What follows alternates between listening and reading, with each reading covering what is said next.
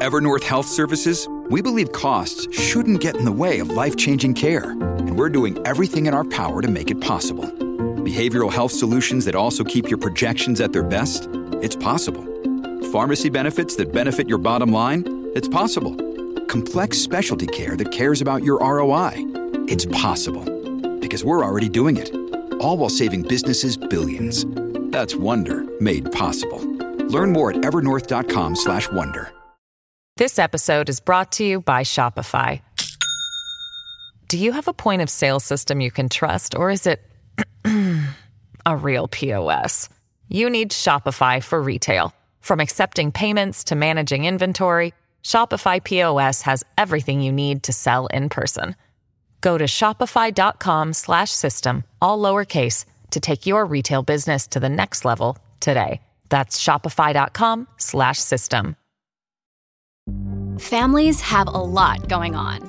Let Ollie help manage the mental load with new cognitive help supplements for everyone 4 and up, like delicious Lolly Focus Pops or Lolly Mellow Pops for kids. And for parents, try 3 new Brainy Chews to help you focus, chill out, or get energized. Find these cognitive health buddies for the whole fam at ollie.com. That's OLLY.com. These statements have not been evaluated by the Food and Drug Administration. This product is not intended to diagnose, treat, cure, or prevent any disease.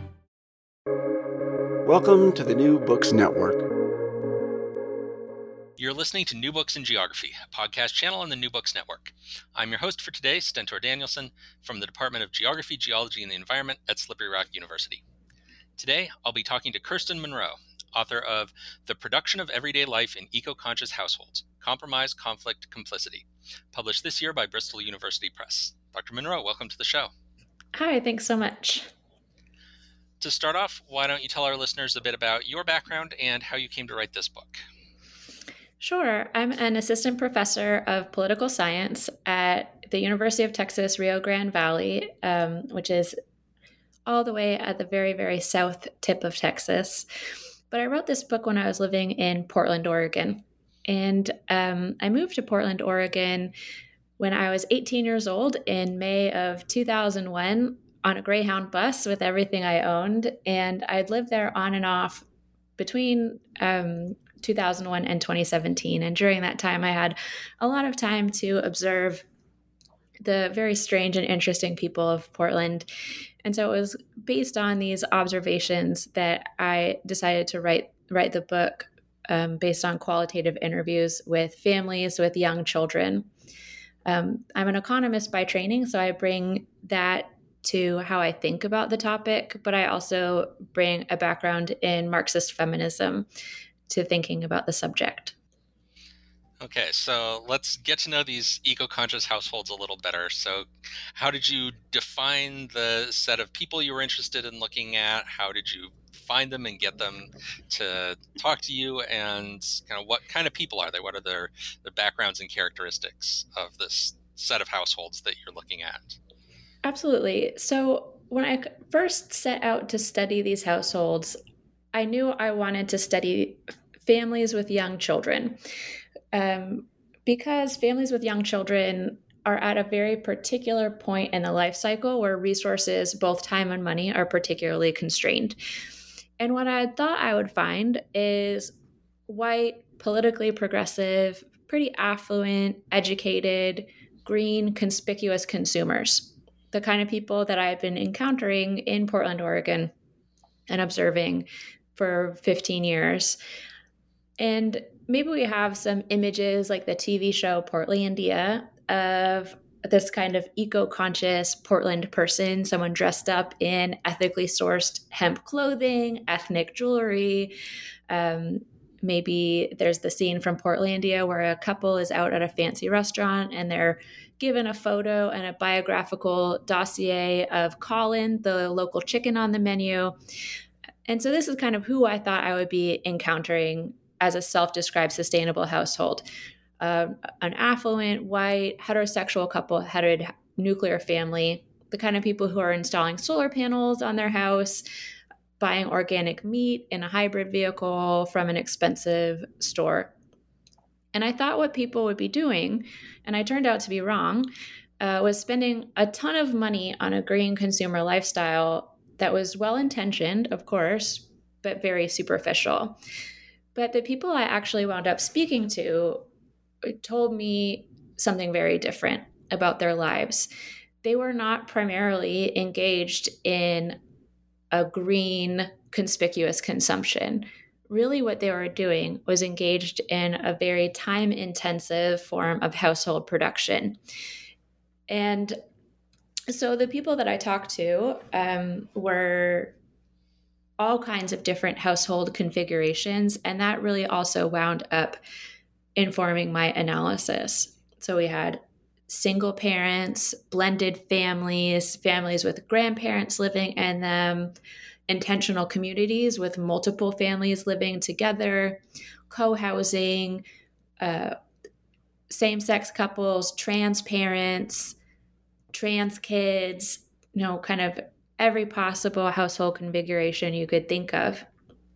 And so I think that brings me to a second place where I was incorrect about what I would find, which is I was expecting, like a lot of the feminist literature about household production thinks about women as engaging in kind of the being burdened with additional household production tasks, and women in heterosexual headed households, couple-headed households, being really the instigators of pro-environmental activities.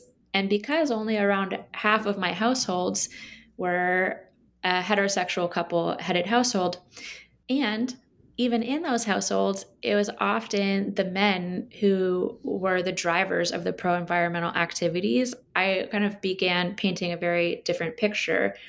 And finally, what I found is that a lot of the families I spoke with were not affluent at all. And the ones who were affluent told me they really needed time. And the ones who were not affluent told me what they really needed more than money was time to engage in these really time-intensive eco household production activities. And then how did you go about actually finding these people? Was your kind of sampling strategy, I guess you could call it? So I had a pretty large network myself of people having lived in the city on and off for a long time. So I began there, kind of reaching out to everyone that I knew. I also posted on Facebook communities for eco-conscious parents, of which there are many in the area, some of them kind of more intense than others. And I also went to meetup groups and some events for low-income diaper programs. And so I kind of got out into the city and put up flyers. My dear friend, who is also herself an eco-conscious parent, made a beautiful flyer for me. She's an artist and illustrator. And so I put that flyer in the sorts of places that I thought eco-conscious families might go. But a lot of the work was working contacts. And once I interviewed someone asking if they might know additional people. And, Portland is the whitest city in America. And so that's a big part of the reason I was expecting most of my informants to be white. But what I actually wound up finding in my sample was diversity that was kind of ethnic diversity and racial diversity that was more than what you might expect just from a random sample in Portland. Okay, and it sounds like, so then what's bringing these people together is not, like their socioeconomic class or the family structure, but it's sort of a set of values that they're trying to pursue this idea of sustainability. So can you talk a bit about, what do these people see themselves as trying to accomplish by being sustainable? So I think that's an interesting question because I was also expecting to find people along a green spectrum.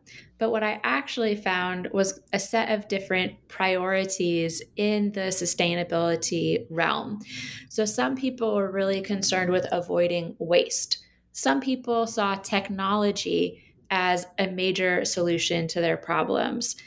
Some people were really concerned with preserving nature, whether or not people were part of the equation. Some people were really concerned with community. And so what I saw is in each household, they kind of had a different combination, generally of two very strong priorities out of that list. And so I think that made things very interesting, because we might have a household who is really concerned with self-sufficiency, not wasting, and technology as a solution, right? And so they would be really big on installing light switches that turn off lights and solar panels and different energy efficiency technologies around their household. But what they ate was mostly takeout and frozen vegetarian meals. Or if you kind of go to the other side, a very health-focused family, they told me that they hadn't been thinking about saving energy at all. So what I learned about sustainability in these households is that it's not just kind of a deep green to light green kind of continuum spectrum. What I actually saw is that sustainability means very different things to different households depending on what their specific priorities are.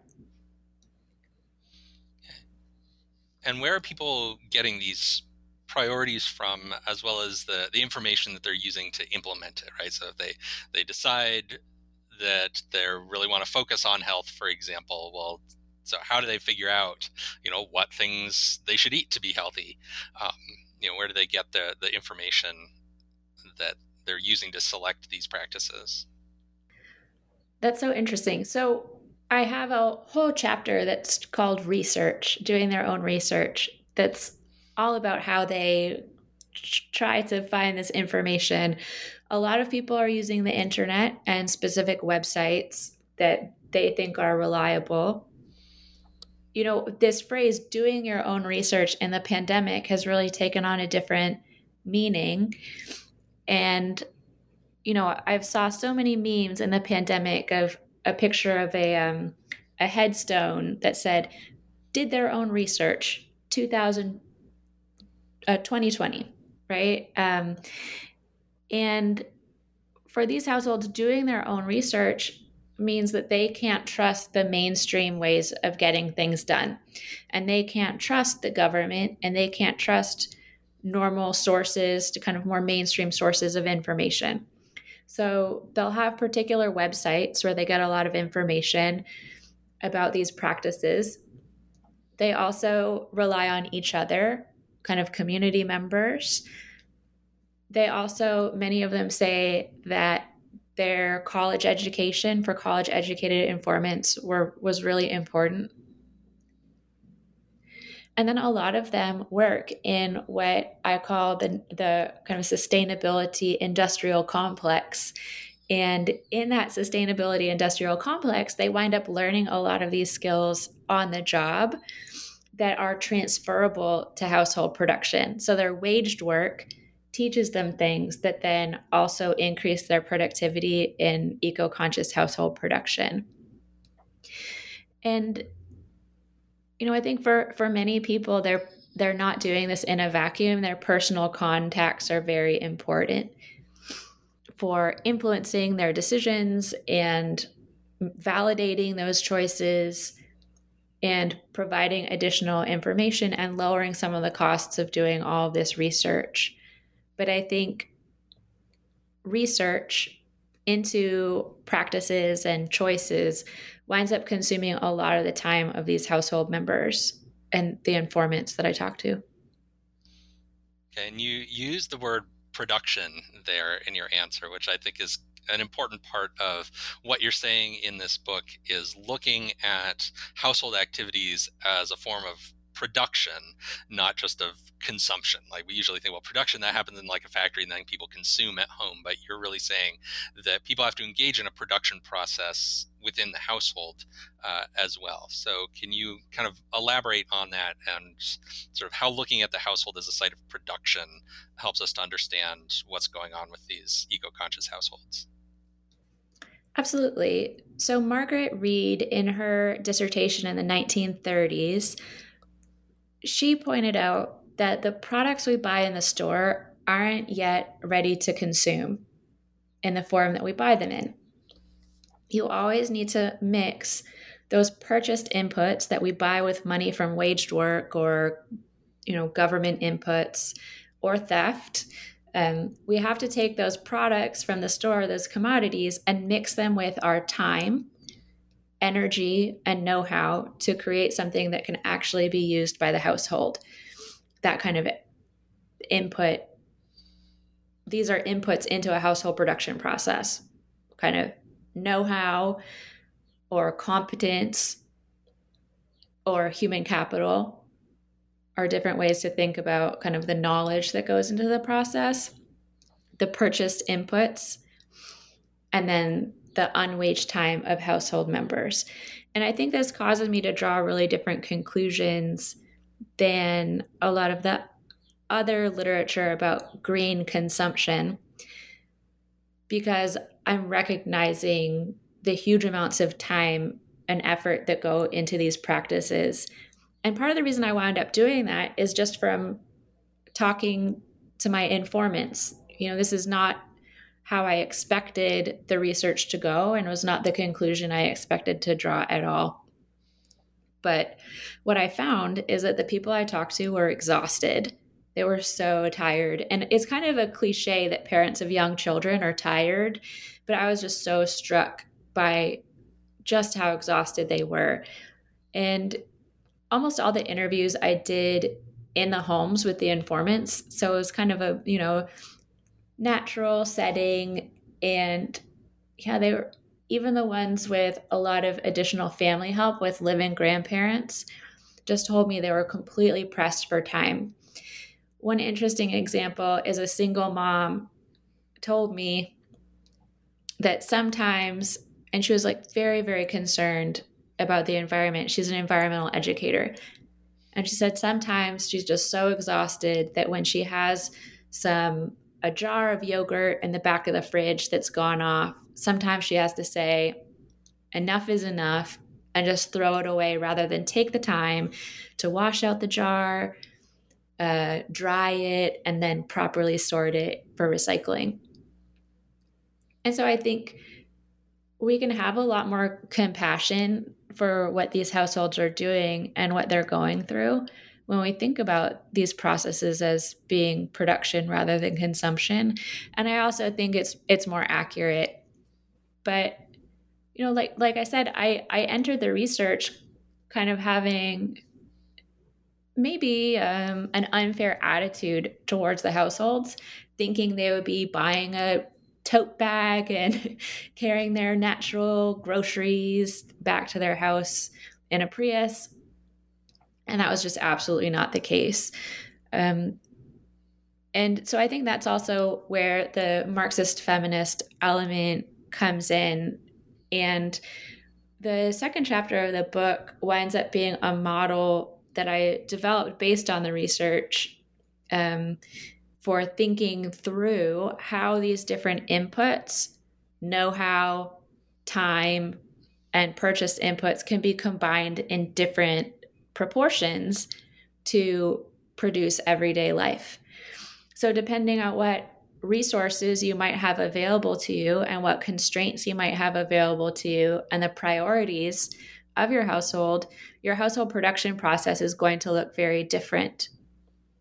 And so, someone like Gary Becker, who creates this famous and much hated model of household production, winds up actually being very important for me, because a key insight of Gary Becker's model is that households can get things done in everyday life using varying proportions of inputs and then subject to constraints.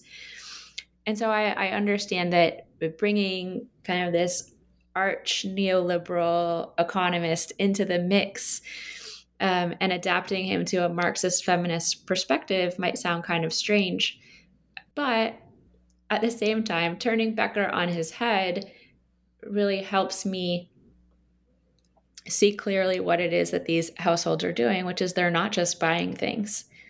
They're engaging in very, very time and knowledge intensive practices with the inputs that they are buying. This episode is brought to you by Shopify. Do you have a point of sale system you can trust, or is it a real POS? You need Shopify for retail. From accepting payments to managing inventory, Shopify POS has everything you need to sell in person. Go to shopify.com/system, all lowercase, to take your retail business to the next level today. That's shopify.com/system. Yeah, and I want to mention, since it's come up a couple of times in your answer there, that I really appreciate the way in the book you're very clear about how what you found in the research was not what you expected going in, and that the theory that you've got to explain this is something that developed out of what you were hearing from these families. Because I know there's always that temptation, once you finish the research and you know what it says, to kind of write about it as if, you knew that all along. That was what you were looking for all along. And I appreciate that your book shows that wasn't what you were looking for all along, but it's what came out of actually getting to know and talking to these households. Yeah, and I think it was impossible to have kind of a snarky attitude towards these activities. When you're sitting in someone's house and they put a baby in your arms and, you're sitting on the floor in their living room on a hectic Saturday morning where they've carved out 90 minutes of their time to tell you about very intimate details of their life. And, I think I don't want to call it a deception element, but I suspect that part of the reason that people were willing to make that time for me is because they suspected that I would be advocating for these practices. And that's absolutely not the case, right? The book is very critical of the practices that the people are engaging in. Like I said, I think I went into the project initially with a bad attitude and a little bit of a snarkiness, based on my having come into contact with these types of people over a long period of time. But getting to know them, it was impossible not to really be impacted and touched by the really good intentions that they were bringing to these activities and just how much effort they were bringing to it. And at the same time, for many of them, an awareness that the practices are in many cases not effective, but they keep doing them anyway. Yeah, I think you hit a good balance there, that you're very respectful and compassionate towards the people you're writing about, while also being very critical of the idea that, well, if we all just did these, eco-conscious household things, if we all just sorted our recycling better, if we all just turned our heat down, then that's kind of the pathway to a more sustainable society. Right. And I think you touched on something interesting there, which is that there are a few practices that I wind up advocating in the conclusion. And I wind up advocating for them because they're these interesting practices that just don't actually require more money or more time. And turning down your heat or air conditioning is definitely one of them, that doesn't require extra money or time. But what it does require is rethinking what indoor comfort means. In a country that's obsessed with being comfortable. And the other one is bathing less and washing your clothes less. Another thing that's difficult in a country that's obsessed with being clean. But I think that those are areas that people can start thinking about. But what they require us to do is really rethink society, the meaning of practices, who we live with, and what we do in our households. And that's a much bigger problem than just making little tweaks here and there. Okay, so let's dive into some of the specifics of some of these practices to get an idea of, what are some of the things that these households are doing, what is the intended goal, and what's kind of the actual outcomes of the things that these households are doing. And in the book, you kind of divide it up based on sort of different aspects of life that they are managing. So let's start with one that we just mentioned, which is heating and cooling the house. So what are some of the things that people were doing, and what were the outcomes from those choices? One major thing that people are doing is refusing to install air conditioning, even in a region that's increasingly hot in the summers. Another thing that they're doing in terms of heating and cooling is thinking about heating and cooling or thinking about being comfortable as not just heating and cooling, but thinking outside the household. So rather than changing their home temperature in hot weather to be a particular temperature that they find comfortable, they might leave the household and go to a splash pad or the river or a movie, instead of just thinking about how to make their home more comfortable. Or they'll go outside or go in the basement rather than thinking about their home as needing to be a particular temperature year round. They also have some pretty complicated practices related to heat flushing and passive cooling. I think passive cooling is a little bit of a misnomer because it winds up being very active. So they learn and develop these practices related to opening and closing blinds and windows at certain times of day in hot weather. Another thing that they do in cold weather is, they might not use their heating at all. I had some informants that have no heating equipment at all in their homes, or except maybe in one room that belongs to a child. They might congregate in particular rooms and only heat the rooms that they're sitting in and wear additional clothes. But it also really depends on the household, because some of the more health-oriented households, like I mentioned, my informant Heather told me that she doesn't think about saving energy at all. So some of the negative consequences of this is that you find two things. And I talk about this when I'm talking about different conflicts that arise because of these practices, that there are pretty major conflicts that arise between members of couples related to heating and cooling, and also with members outside the household. So people will change the temperature of their home to a different, more, quote unquote, comfortable temperature when they have guests visiting. And so that's kind of one interesting consequence. But the other one is these conflicts. So for example, in the household that only has working heating equipment in their child's room, the entire rest of the home is unheated, and it gets below freezing in Portland in the winter. And it rains, almost every day. And it's not comfortable to be in an unheated house. And so the woman in this couple told me that she gets home from work each day and then has to basically sit under a comforter in the living room on the sofa and not move until it's time to go to bed. And in her household, her husband is a stay-at-home dad and also a self-employed artist.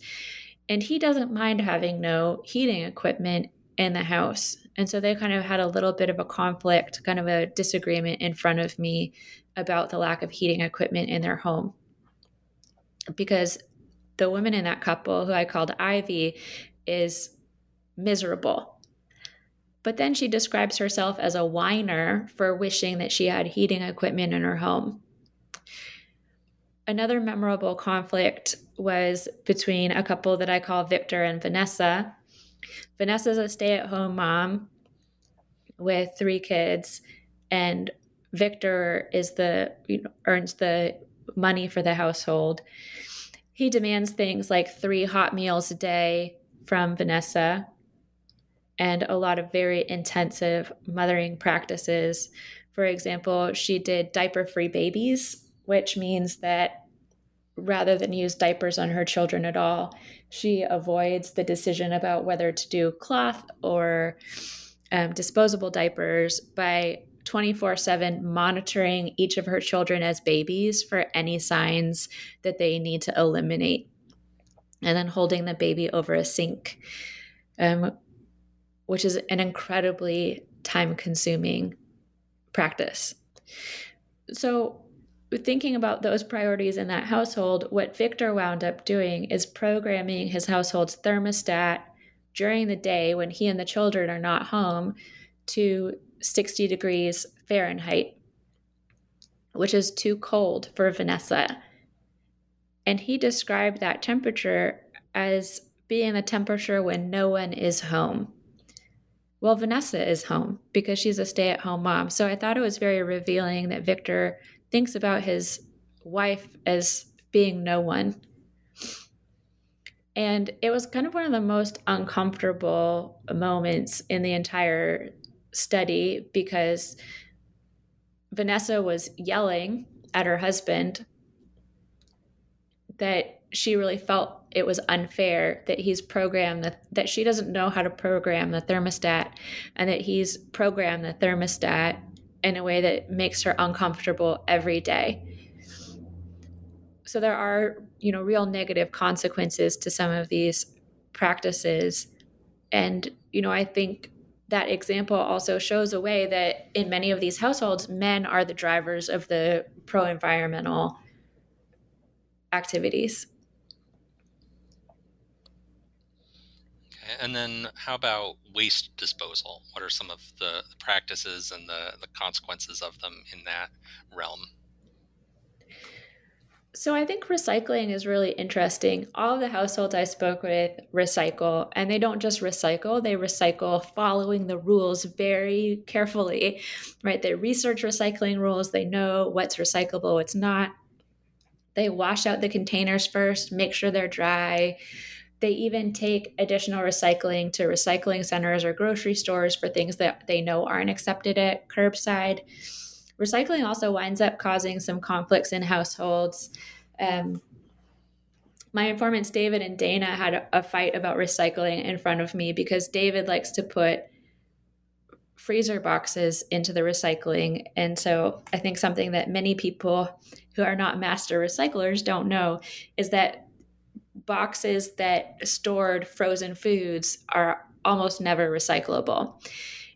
And so David will put those items into the recycling, or plastic clamshells from takeout food.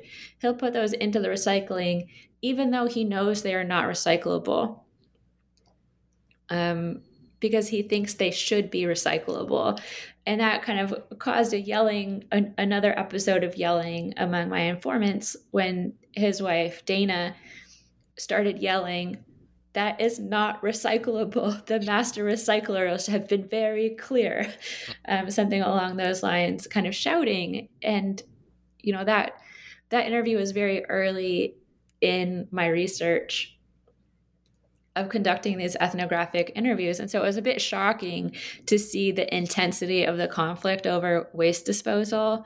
But in most households, there's one household where there's multiple adults. There's one household member who's kind of the designated master recycler who winds up picking through recycling mistakes that the other household members have made. And again, that winds up driving some conflict. The diaper choice was an interesting one that my informant, Jim, was also kind of the major environmental driver in his household. And he did a ton of research trying to figure out which was the more environmental choice. cloth or disposable diapers. He wound up going with cloth diapers.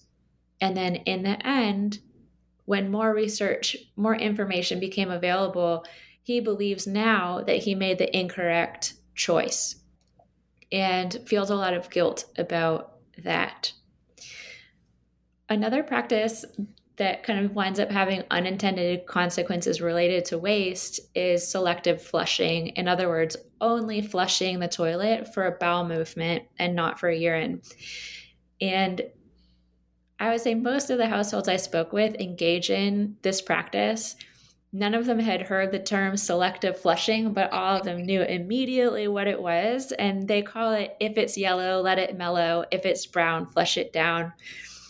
Some people found about this practice from roommates or in college or from family members from growing up in California during a drought in the 1980s. One informant found out about this practice from the movie Meet the Fockers. But this is also a controversial practice among household members for thinking about when it's time to flush, and also different kind of folk wisdom about what gender has more foul-smelling urine and the impact of proximity based on whether you're sitting or standing. So there are some interesting theories about selective flushing. But for the most part, it was a practice that people engaged in without even speaking to one another about. And then, kind of going back to recycling, I think something that a lot of the household members I spoke with told me is that they know that recycling is not effective, right? They know it's going overseas. They know it's being incinerated. They know it's making the people who are processing that waste sick, and that it's not actually a more environmental choice to recycle, but they do it anyway. And so I think that touches on how a lot of these practices wind up just being habits that people engage in, whether or not they're effective, kind of without regard to their efficacy.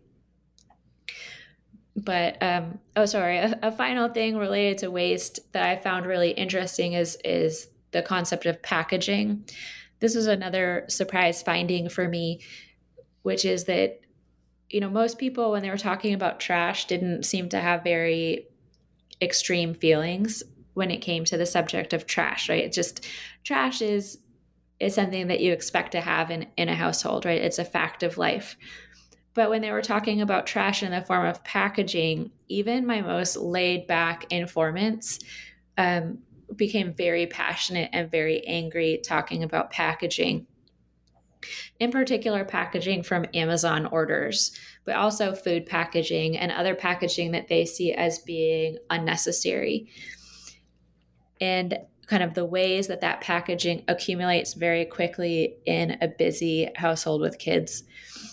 And finally, how that packaging is this very uncomfortable reminder of their collusion with the economy and society that they oppose and that they think is harmful for the environment. So I think when they see this packaging accumulating in their home, it reminds them that there kind of is no perfectly environmental choice. Okay, so then to kind of bring this together, right, if a lot of these practices that people are doing are not effective, they're taking up a lot of time that people have for maybe not very much or even a counterproductive outcome, what is the right way to go? How do we make our way of life more sustainable, if not, this sort of household level eco-friendly behavior? So what I point to in the conclusion is that a lot of our choices are constrained by the way society is organized, right? People live in these households that are designed to contain a nuclear family. in those households, they are built in a particular way, right? And we have this huge housing stock that suggests a particular way of living and organizing people in space, right? We have cities that are designed a certain way. We have norms and expectations about what life is supposed to be like. And all of that provides this really hard constraint towards doing things in a different way, right? We have to sell our time to get money to buy the stuff that we need, right? Unless we're going to live like the Unabomber in the woods, like trapping rabbits and eating berries in a shed. And not to say that's not a valid way to live, right? But if you're going to live an on-the-grid life, there are really strong constraints and barriers to living in a different way. And so what I point to in the conclusion of the book is that we really, I think, for a more sustainable or eco-conscious world, that we need to rethink some of our fundamental assumptions about how people should live, whether that's the different actions that we take to feel comfortable when it's cold outside, or even who we should be living with in a household, and how many people should be living together. And, so what I point to is that that's extremely difficult to do within capitalism. And when we talk, when we think about an alternative to capitalism, I think a lot of people point to different green inputs, right? Just shifting around these proportions of how much is provided by the state, how much is from industry, how much electricity is from wind or solar, just shifting around those proportions. And what the model that I talk about in chapter 2 points to is that shifting the proportions doesn't change the fundamental production process, right? If I have a little bit more provided to me by the state, maybe I work a little bit less, but that doesn't really change the production process in my household. If I have a little bit more of my energy produced by solar power, but I'm still cranking my heat, then that production process hasn't changed. And so what I point to is the importance of changing the meanings of these practices, the social meanings, but also reorganizing society entirely and changing the underlying production processes that produce day-to-day life. And it's not enough to change those production processes at the industrial scale. Socialism or communism that's sustainable, if you want to use those words, requires also rethinking the household. Okay, so big task for us as a society, but I think your book gives us some good pointers there. So as we're moving towards the end of our time, I want to give you an opportunity to give a shout out or a thank you to anyone whose help was important to you as you were writing this book. Well, I think the most important shout out goes to the informants. They're so tired, so busy, and they made the time to welcome me into their homes. And, this is their story. And it's their lives that I'm talking about in the book. So they're really kind of the most important. Thank you. I'm really grateful to University of Bristol Press, who made this whole process as easy as possible. And my own household members who took on a lot of the household production while I was in the thick of doing this research and writing. I have much gratitude to them. Okay, and then our traditional final question is, what are you working on next? What kind of projects are you taking up now that this book is out? So in the month before all the pandemic lockdowns, I did another set of interviews with eco-conscious households in Brighton in the UK. And so my hope is for my next project, I'm going to be writing up those interviews and comparing them to the interviews that I did with households in Portland, Oregon in the United States, in order to compare what things are same and different across different contexts where you have different meanings of indoor comfort, different infrastructures. For example, most people in the UK don't use a clothes dryer, whereas most of the households that I talk to in the US do use a clothes dryer, even the super eco ones.